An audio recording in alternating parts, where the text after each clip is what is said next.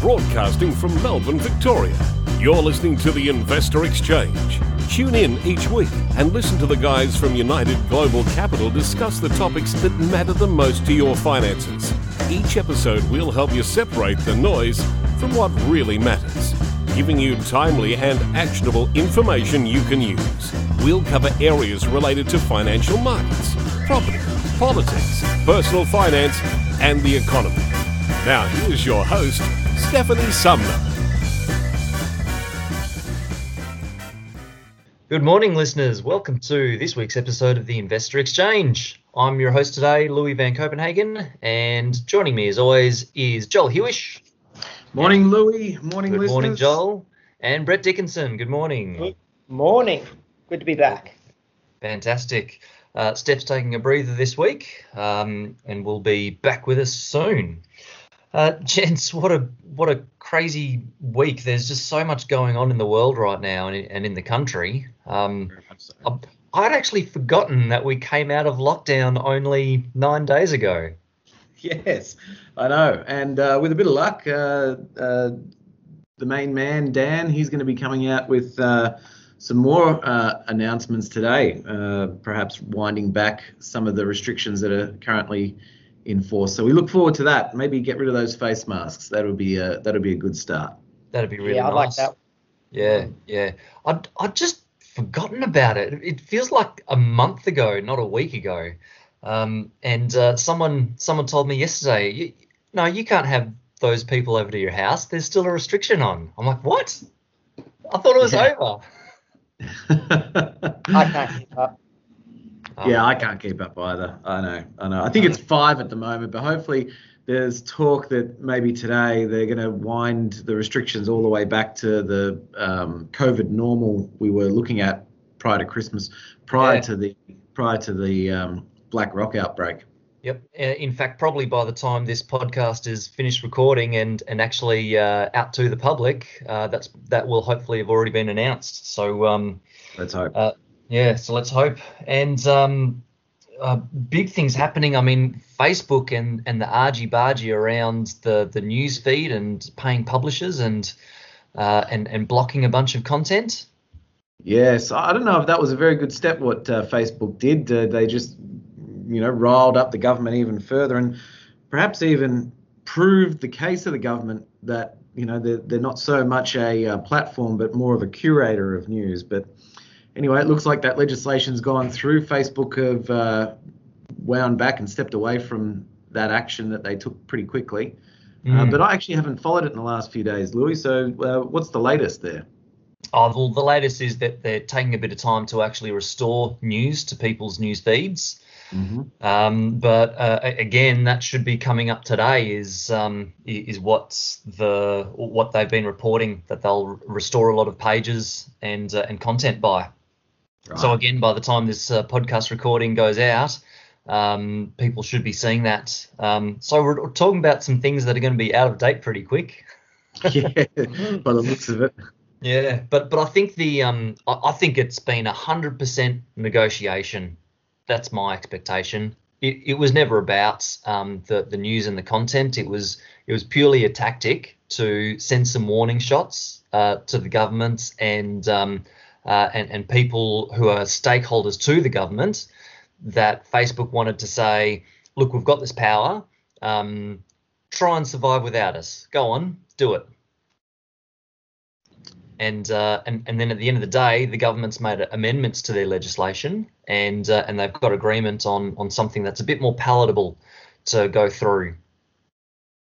Right. Okay. So the legislation doesn't go as far as what it was initially going to go. That's correct. Does it tighten up any of the restriction? Does it tighten up any of the operating conditions of Facebook? Does it now mean that Facebook has to pay for some content? How does it? What's the negotiated position? Do we know?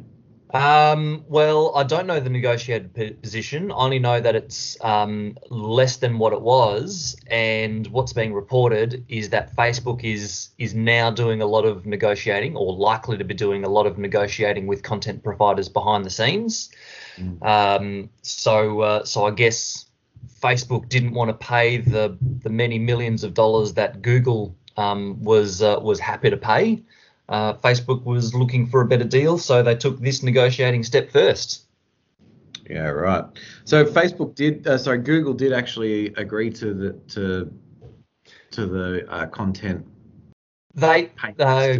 Google went ahead and made deals with News, with News Corp, and with Nine News, what used to be Fairfax Media, and right. Now incorporated into the Nine News news conglomerate. Yep. But Facebook didn't want to play the same ball game. Right. Okay. Interesting. Okay. Facebook probably facing less competitive pressure than someone like Google, and you would know this from your stock analysis, Joel, that where you've got a company with bigger switching costs to change from one provider to another, it has a protective measure. Yes, and as far as Google goes, it's not hard to change from your Google as a search provider to another search engine. That happens pretty quick and easy. You just type in a different web address and set it as a different default. So you can stop using the Google search engine any day you wanted to. But as far as your Facebook feed goes, well, that's full of your friends who are on Facebook. So if you wanted to replicate the Facebook experience, you would need to jump onto a different social media platform, and all of your friends would need to jump onto that different social media platform as well. Yeah, makes it very difficult, doesn't it? Very difficult. So Facebook has a really nice ring fence around their business model. Yes, Google does as well to some extent through the network effect, where one of the main reasons why Google is so popular is that everybody optimizes their websites for Google's algorithms to be found much easier. So why does everyone optimize their websites and their marketing collateral for Google? Because that's where all the consumers are going. Why do all the consumers go there? Because that's where all the sellers are going. So it has that network effect. Yep, sure does. Well, look, why don't we tie that into your update, Joel, seeing we're talking about specific companies? Sure. Well, look, I thought it's probably worthwhile just touching on some positive news that seems to be happening around the world in relation to coronavirus. What was that? Positive news? Yes. Positive news. Positive news. You got me stumped. Yes. Wow. Yeah, look, I don't know, and I'm a little bit surprised because when coronavirus cases were spiking to all-time highs back in December, it seemed to be, across every media news outlet that, coronavirus was hitting record daily cases and record daily deaths.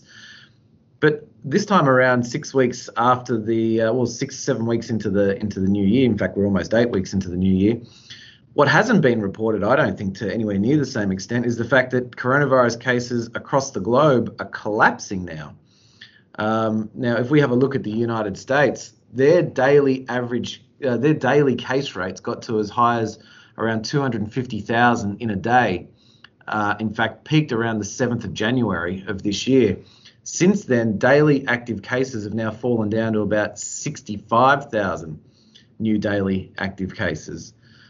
So that's around about a 75% decline in daily cases reported in the US. New daily cases reported in the US.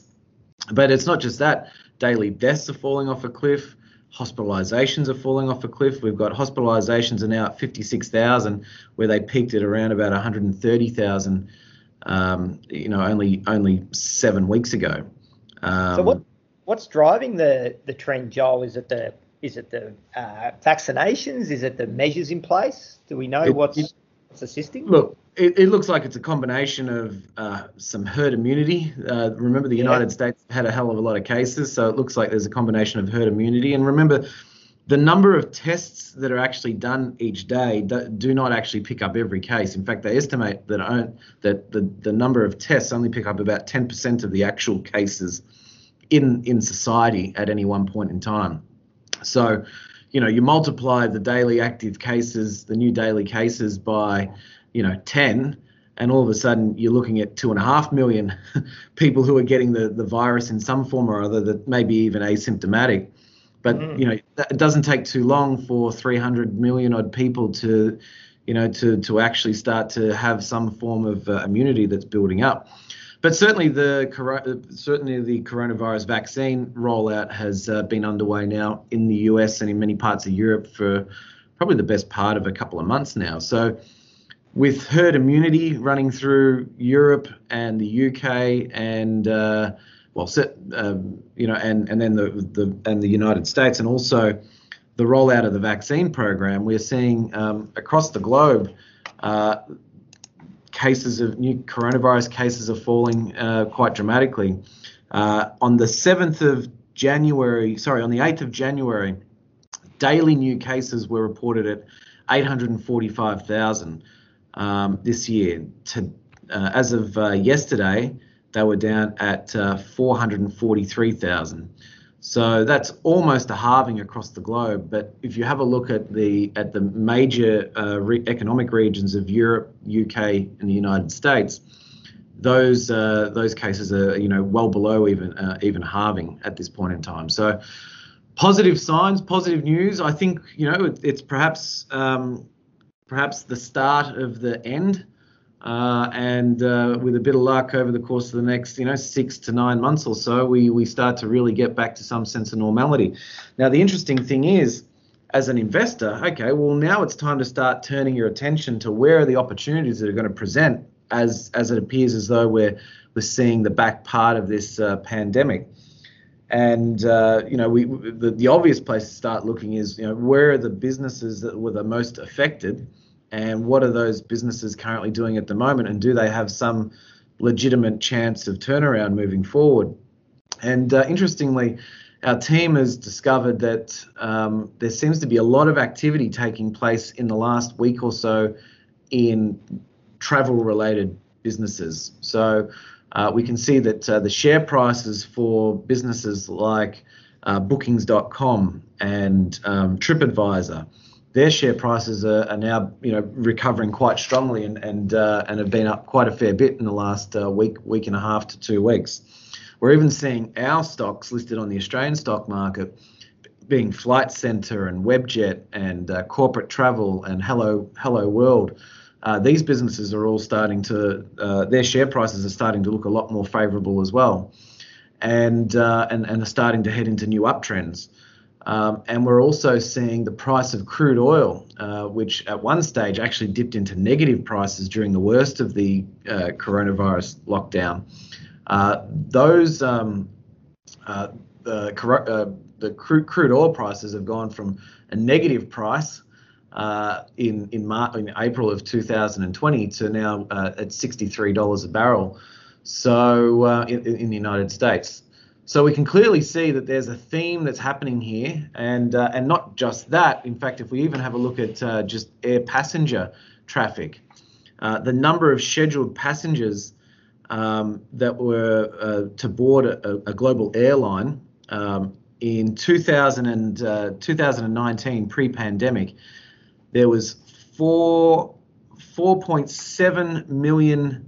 It looks like 4.7 billion passengers that were booked in to take an airline trip in 2019. That fell down to 1.79 billion in 2020. So that's almost 2/3 of the passenger traffic had fallen off a cliff during 2020. That's now creeping up to 2.8 billion that have passengers that have booked an air flight travel so far in 2021. And we're only 2 months into this. So that's a forecast that's come out of Statista. But clearly the recovery is underway, and we can see that across many parts of the economic spectrum as well. We can see the GDP rates are growing. In fact, there's talk that the US could actually hit a 6% GDP growth rate over the next 12 months. Which would be an astounding level of annualized growth in GDP for the world's largest economy. And we're starting to see inflation expectations increase as well, with the US 10-year Treasury bond yield starting to increase. And in fact, that US 10-year Treasury bond yield has probably sent a little bit of a scare through the markets in the last week and a half, because we are that correction that I'd been talking about for about 5 weeks has now appears to be happening. We're seeing the Nasdaq down about 7.5% from its peak about a week and a half ago, and we're starting to see a bit of a correction taking place here in some of the more frothier stocks that have gone for a real run in the last 12 months or so.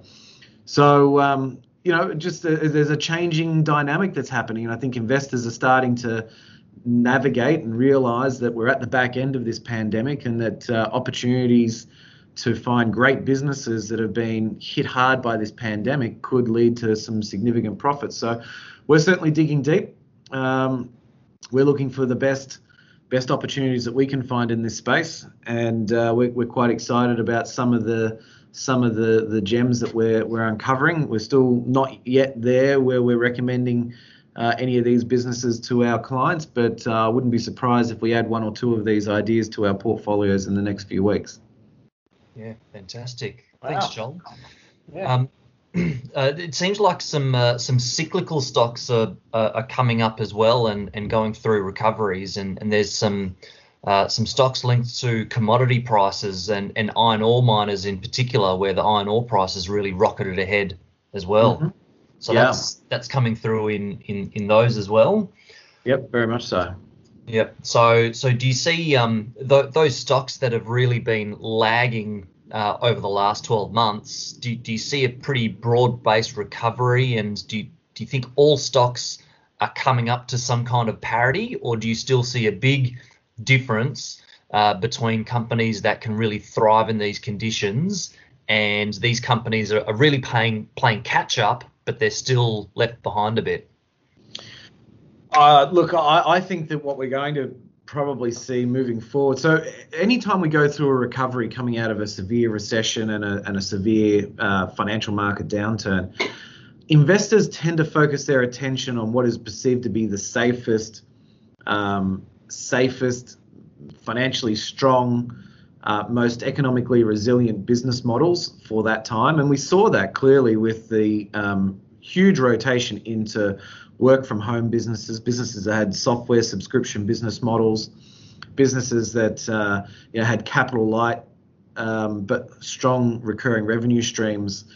And that's where you wanted to be in the last 12 months. Now, I think what's likely to happen is that I think that the vast majority of stocks will probably go up over the next 12 months. I mean, we're in that fattening out phase. And in fact, in the most recent update that we sent out to clients in our monthly update last week, we made note of the fact that the S&P 500 was actually down for the month by about 1.4% in January.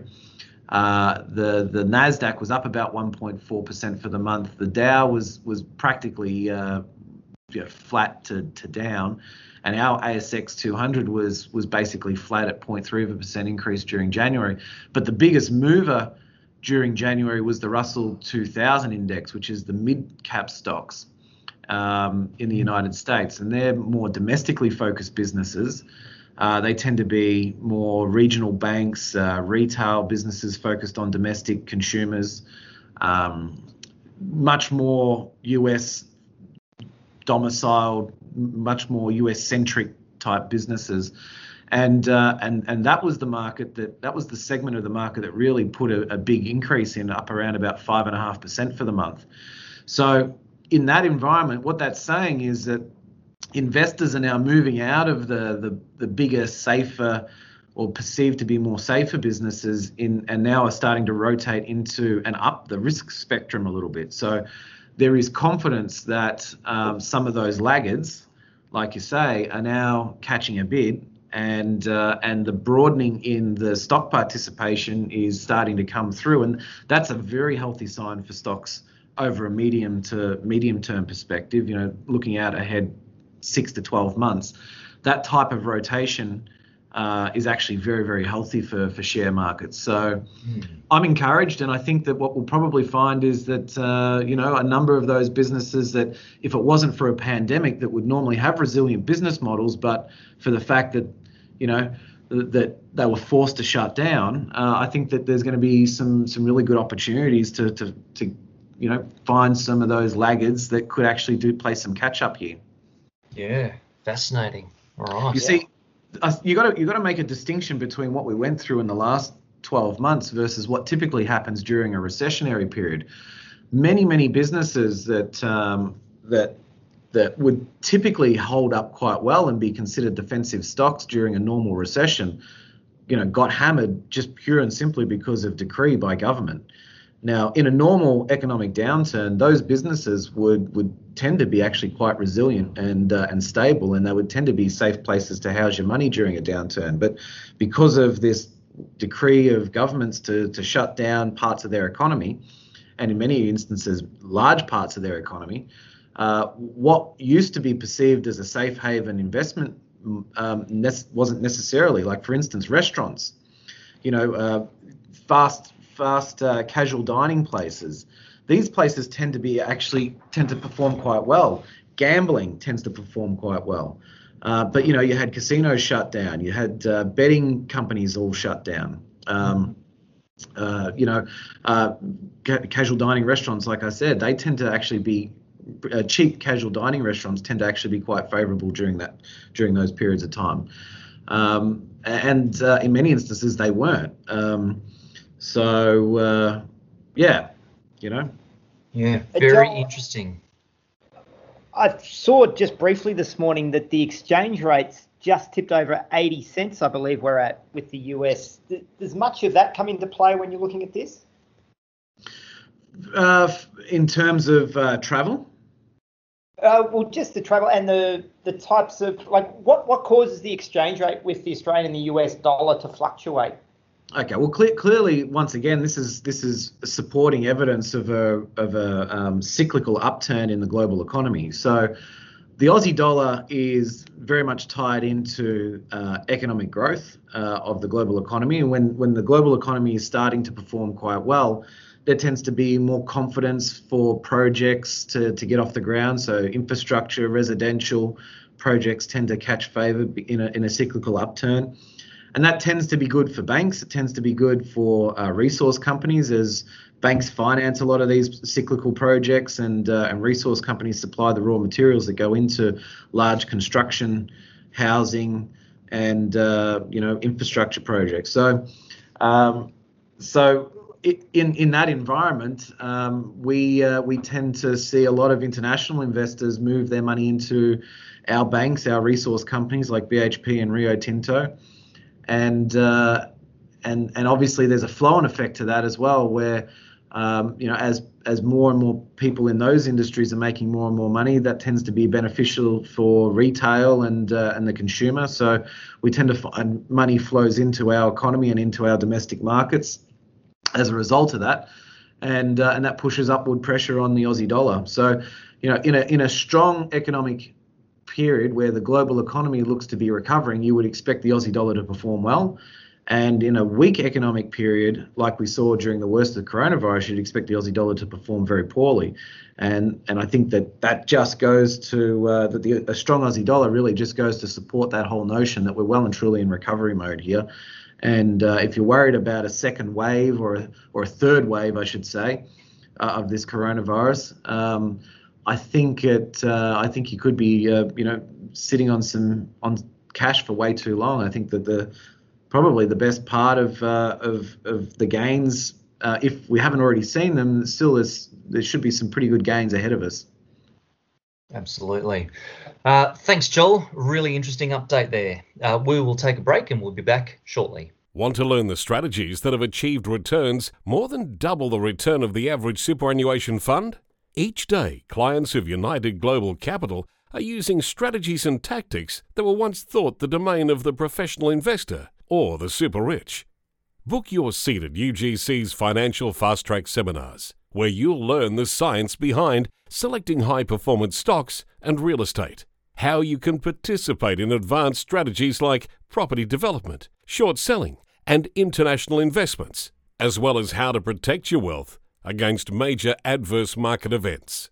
To secure your seat, simply go to ugc.net.au/events and select the seminar that suits your needs. Seats are limited, so book your spot now. And welcome back. Joel, I just wanted to mention on the vaccination program, there's a really interesting test case, which is an entire country, the whole country of Israel, with a population of about 9 million people, was a small enough country to be a test case for a mass scale vaccination program.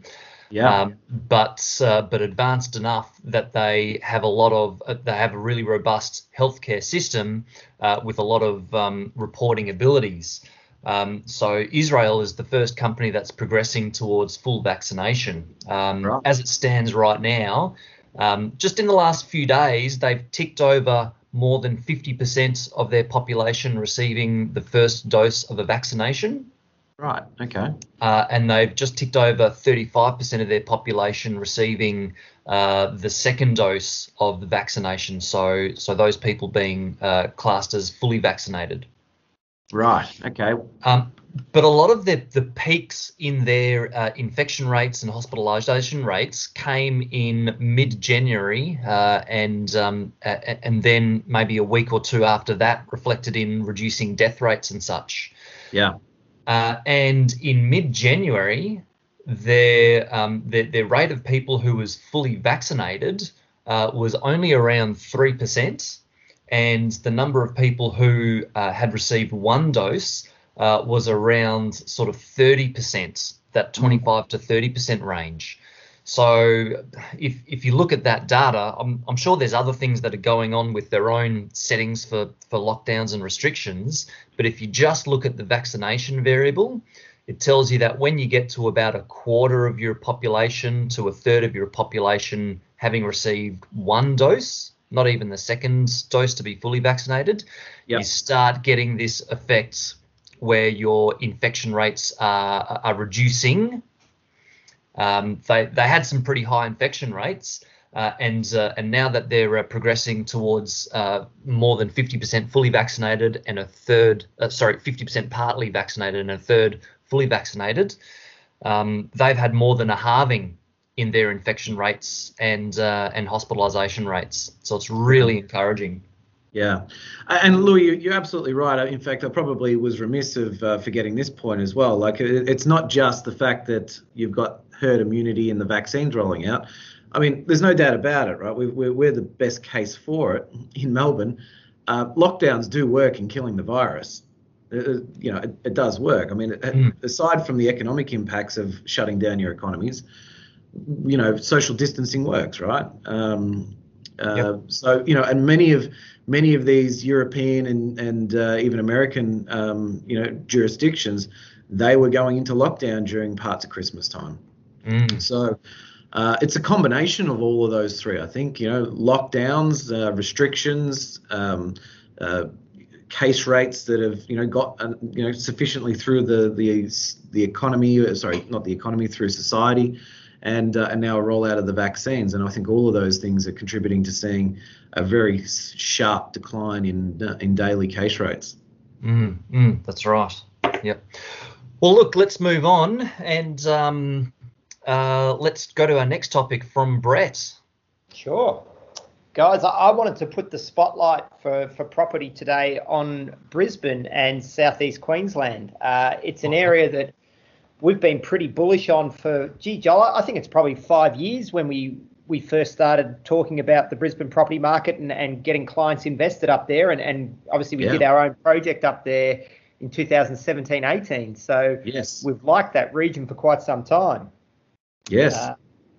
And some new news that's come out this week, I think, can only make it a more attractive region, with it being the basically the pick of the Olympic Committee for the 2032 Olympic Games. I know. How about that, hey? And I think last year we did touch briefly in the property markets about how major events can impact property prices. So I can't recall exactly what was discussed, but I know we touched on it a little bit. But I thought it was interesting that the announcement made this week is basically that it's Brisbane's to lose if they just don't provide all the relevant information, as in the IOC have basically committed to Brisbane subject to the next round of paperwork meeting all of the necessary criteria. Yeah. So sounds like a foregone conclusion. And so what the news is stating is that the Queensland officials are finalising their plans for the $4.5 billion Olympic Games. And they've got the hunt for stadiums, venues and infrastructure funding. So there's a blueprint now that allows the Olympic Games to be held by a region, not just a city anymore, as they look to try and neutralise the cost of hosting the Games. So that would mean that it wouldn't just be Brisbane. It could actually stretch all the way down to the Gold Coast and even the Sunshine Coast for a lot of the events. What a fantastic area to have and to show off Australia. Honestly, I think that's some of Australia's best coastal regions, and I think it's a huge boost for that area that we have said for so long has so much potential, but for whatever reason, Sydney and Melbourneites just tend to overlook Brisbane and many parts of southeast Queensland as legitimate business jurisdictions, as well as lifestyle and family jurisdictions to play around in.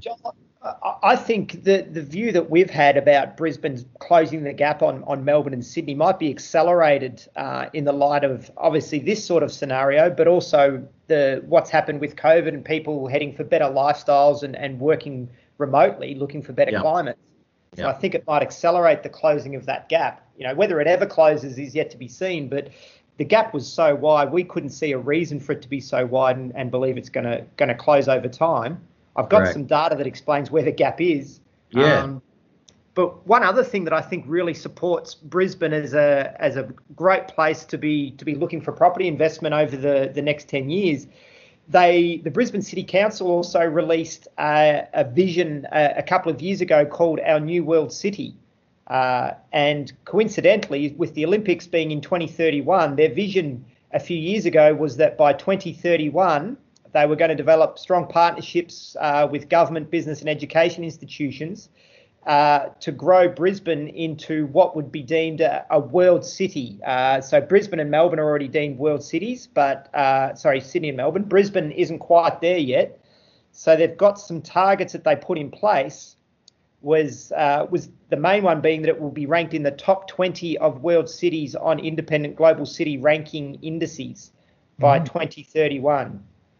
So with that vision, now with the Commonwealth Games coming, with obviously what everyone knows about southeast Queensland having a great climate and great lifestyle with its access to endless beaches, I think the pricing of residential property in southeast Queensland is going to start to gain ground on where it is now compared to Melbourne and Sydney. So to explain where the difference is, and this is, I think, still quite dramatic, the median house price in Brisbane is currently at $520,000. Yeah, right. Now, that sounds ridiculously cheap when you think that the median in Sydney is $850,000. Yeah. And in Melbourne, it's at $700,000. So it's, the gap between those other two cities. So it's basically a 60% discount on Sydney and about a 35% discount on Melbourne. Yep. And look, the other data I didn't have time to find quickly enough today, but we knew it was a few years ago when we last looked at it, was that the average income in Brisbane was comparable with Melbourne and Sydney. It certainly wasn't more than 2 or 3% different. So that meant that affordability in Brisbane was significantly greater. With a lower house price but an average wage being comparable, the affordability of housing was always going to be lower. Yeah. So that being the case, I can't see how Brisbane and property in southeast Queensland couldn't outperform Melbourne and Sydney for the next 5 to 10 years and start to close that gap. I agree with you, Brett. We've seen even in the last 5 years the transformation, or 5 or 6 years, the transformation that we've seen in Brisbane. They've got they're really stepping things up. Even the quality of their restaurants, their cafes, the entertainment precincts that they've got. It's catching a lot of people by surprise. I had over Christmas time, I had this was prior to the lockdowns in Brisbane, but I had my brother and my sister-in-law up at Queensland catching up with my parents, and I said to them, come up to Brisbane. We'll stay at the Carlisle in Fortitude Valley. And great place. And they were like, Brisbane, really? Like, Bris Vegas? Yeah, sure. Let's get to Bris Vegas. Yeah, that sounds really exciting. And they couldn't believe it, to be honest with you. They were quite shocked. And honestly, Brisbane was still very, very quiet because of the COVID shutdowns, but they couldn't believe what was actually, in Brisbane and that Fortitude Valley area and around New Farm and then obviously, down along the Riverwalk, down near the new, what is it? The new King. King. I can't remember what the name of it's called now. Kingsford Smith Wharf, I think it is, something like that. Anyway, the new casino. All of that area along there.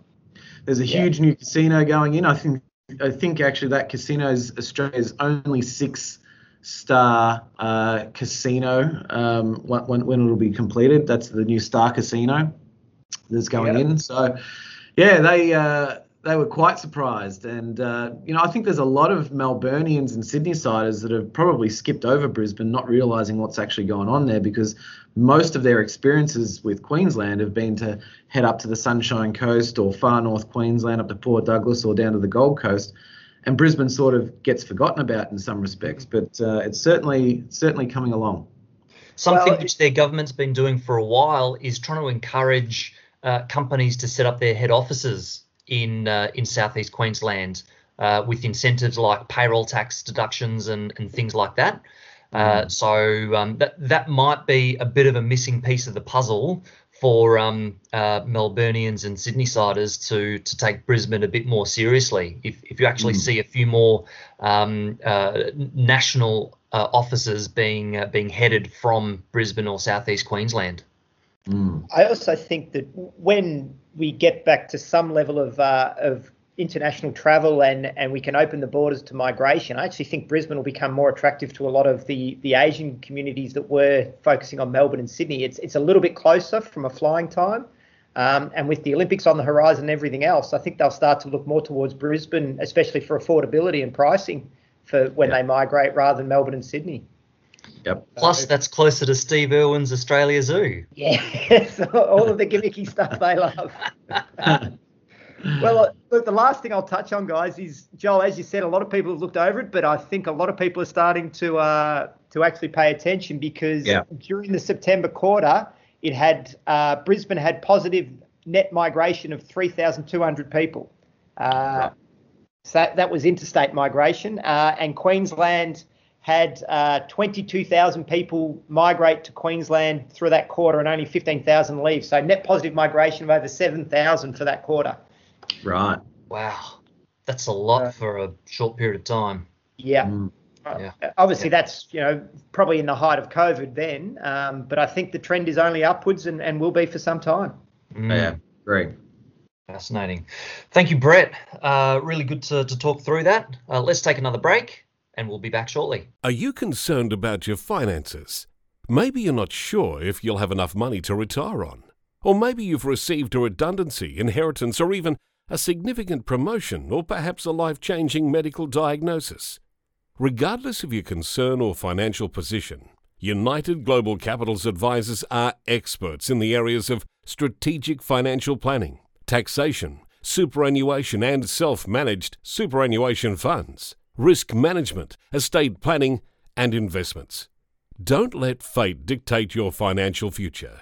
Take control today and contact United Global Capital for a no-cost, no-obligation financial strategy consultation. Simply call 03 8657 7640 or email info@ugc.net.au and book your appointment today. And hello again. Gents, I was going to touch on a bit of retirement information, and I'll never forget going to a presentation where Jeff Kennett was one of the speakers, and he said at the time, retirement equals death. Mm-hmm. I've heard that one. because from his point of view and his experience, he has seen many people have wonderful working lives, and then from the time that they go into a full retirement, within 2 years or so, he's seen lots of people just be dead.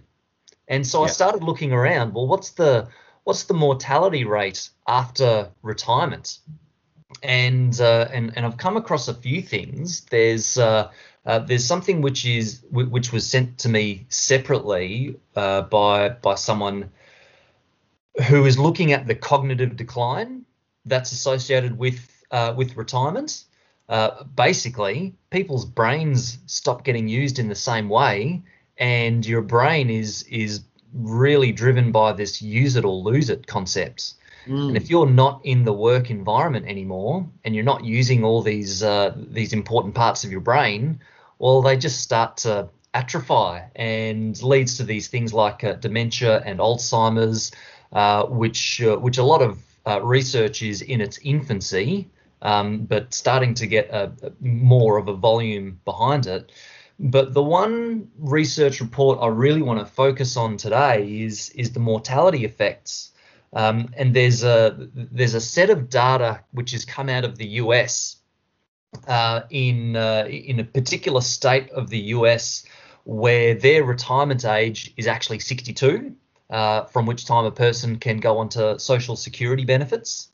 And what they see is that there is a clear spike in mortality rates at that retirement age. Wow. Right. Really? Yeah. So this data is going back over a span of 40 years. So 1979 to 2012 is their set of data that they're looking at these mortality rates. And what's interesting is that prior to those years, the retirement age was a different age. It was a retirement age of 65, and for that set of data, there was no spike in the mortality rate at the age of 62. Yeah. Okay. So there's direct correlation. So you've got a bit of a correlation causation link there. That when there's social security benefits payable at a certain age, which triggers people to retire at that age, you've got an increase in death rates. Louis, I remember something, and I don't know the data or where it came from, but it was quite a few years ago, and they mentioned this exact fact that the two biggest causes of death, when they studied it, outside of the major diseases and other things, were a lack of purpose, so people losing their job or not having a reason to get out of bed, and the loss of a life partner. Yeah. So they found that people die very quickly after they lose their life partner, or after they lose their will to, their purpose, whether it's work or some charity or whatever it is. If they don't have either of those, as you're probably alluding to, there's not much driving them to continue. Well, Brett, let me pursue that line of thinking further, because I think that what you've heard that from is linking with some of the things that I've read as well, and purpose is one of those major things. So if your life is without purpose, then we do see these increasing rates of cognitive decline, lower brain function, and death as well. In this study that I'm referencing, when they drilled into the data for who is actually dying more often, they actually find it's a much more much higher incidence with men and not so much women, and it's particularly men who are without partners, and their indicator is men without college degrees. Right.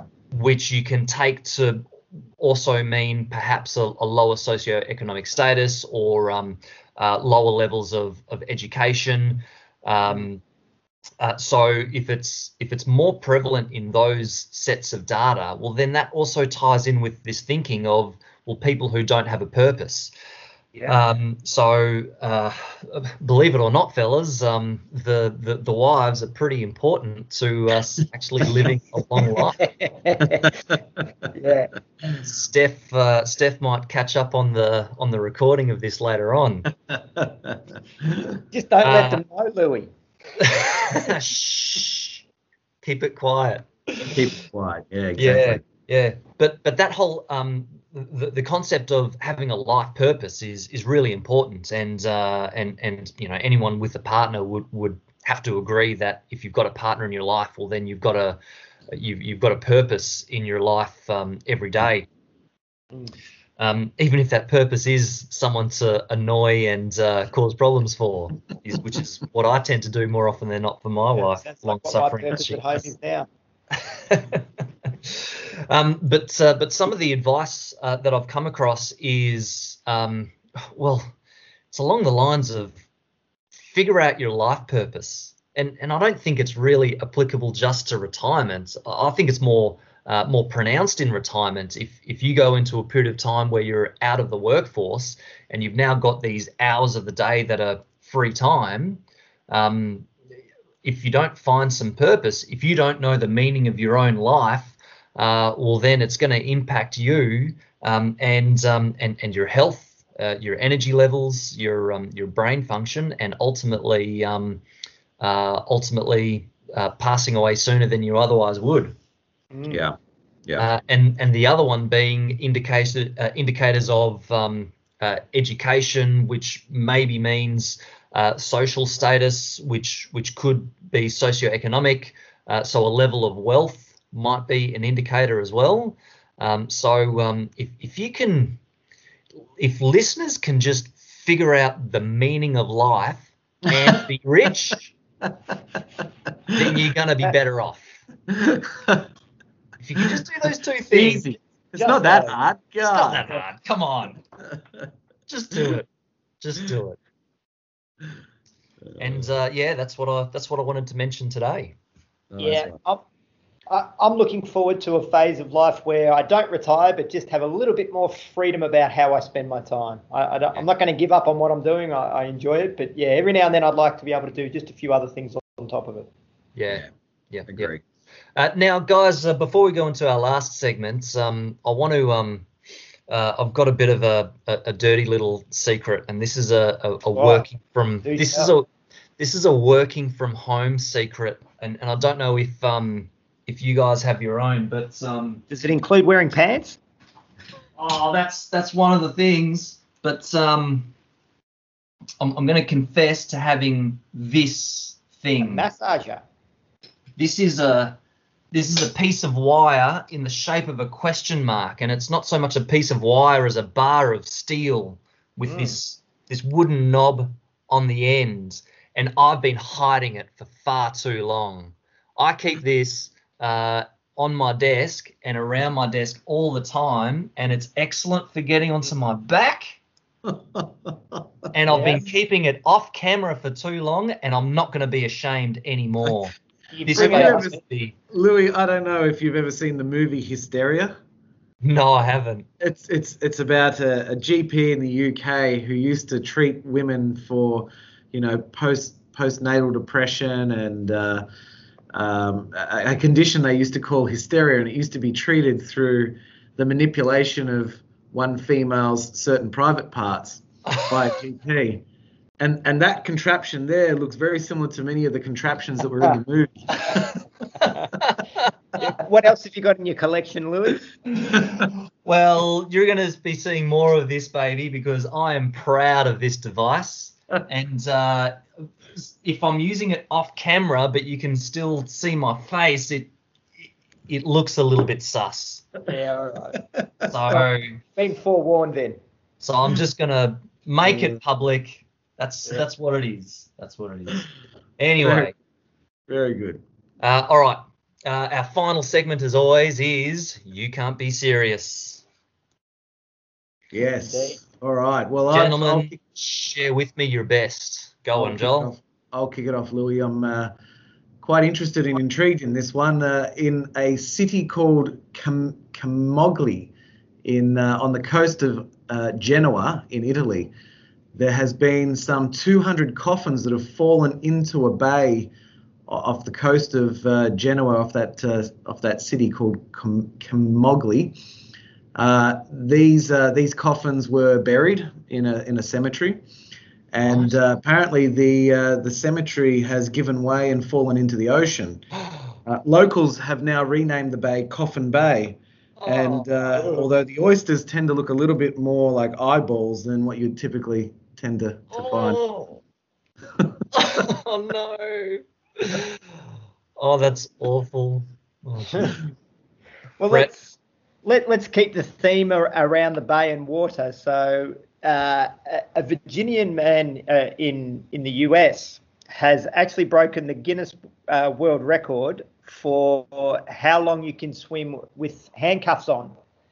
What? So I don't know why he'd attempt it, but anyway, he did. And he managed to swim a total of 5.35 miles in handcuffs.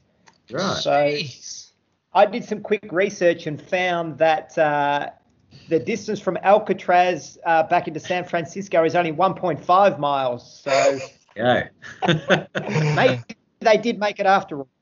Maybe they did. They did. Oh, far out. Oh, that's crazy. Very good. Gents, we all know that lockdown is tough. In West Sussex, there was a man who was a criminal, and he was wanted by police, but he had not been caught, and he was going about his life in a little bit of secret. And the UK has obviously been in a big lockdown for a long time now. He actually decided that rather than staying in lockdown with his family for a day longer, he handed himself into police in order to be arrested and go to jail and have some peace and quiet. I can relate. Well. There you go, hey? So there you go. This has been fun, guys. I'll look forward to doing it again next week.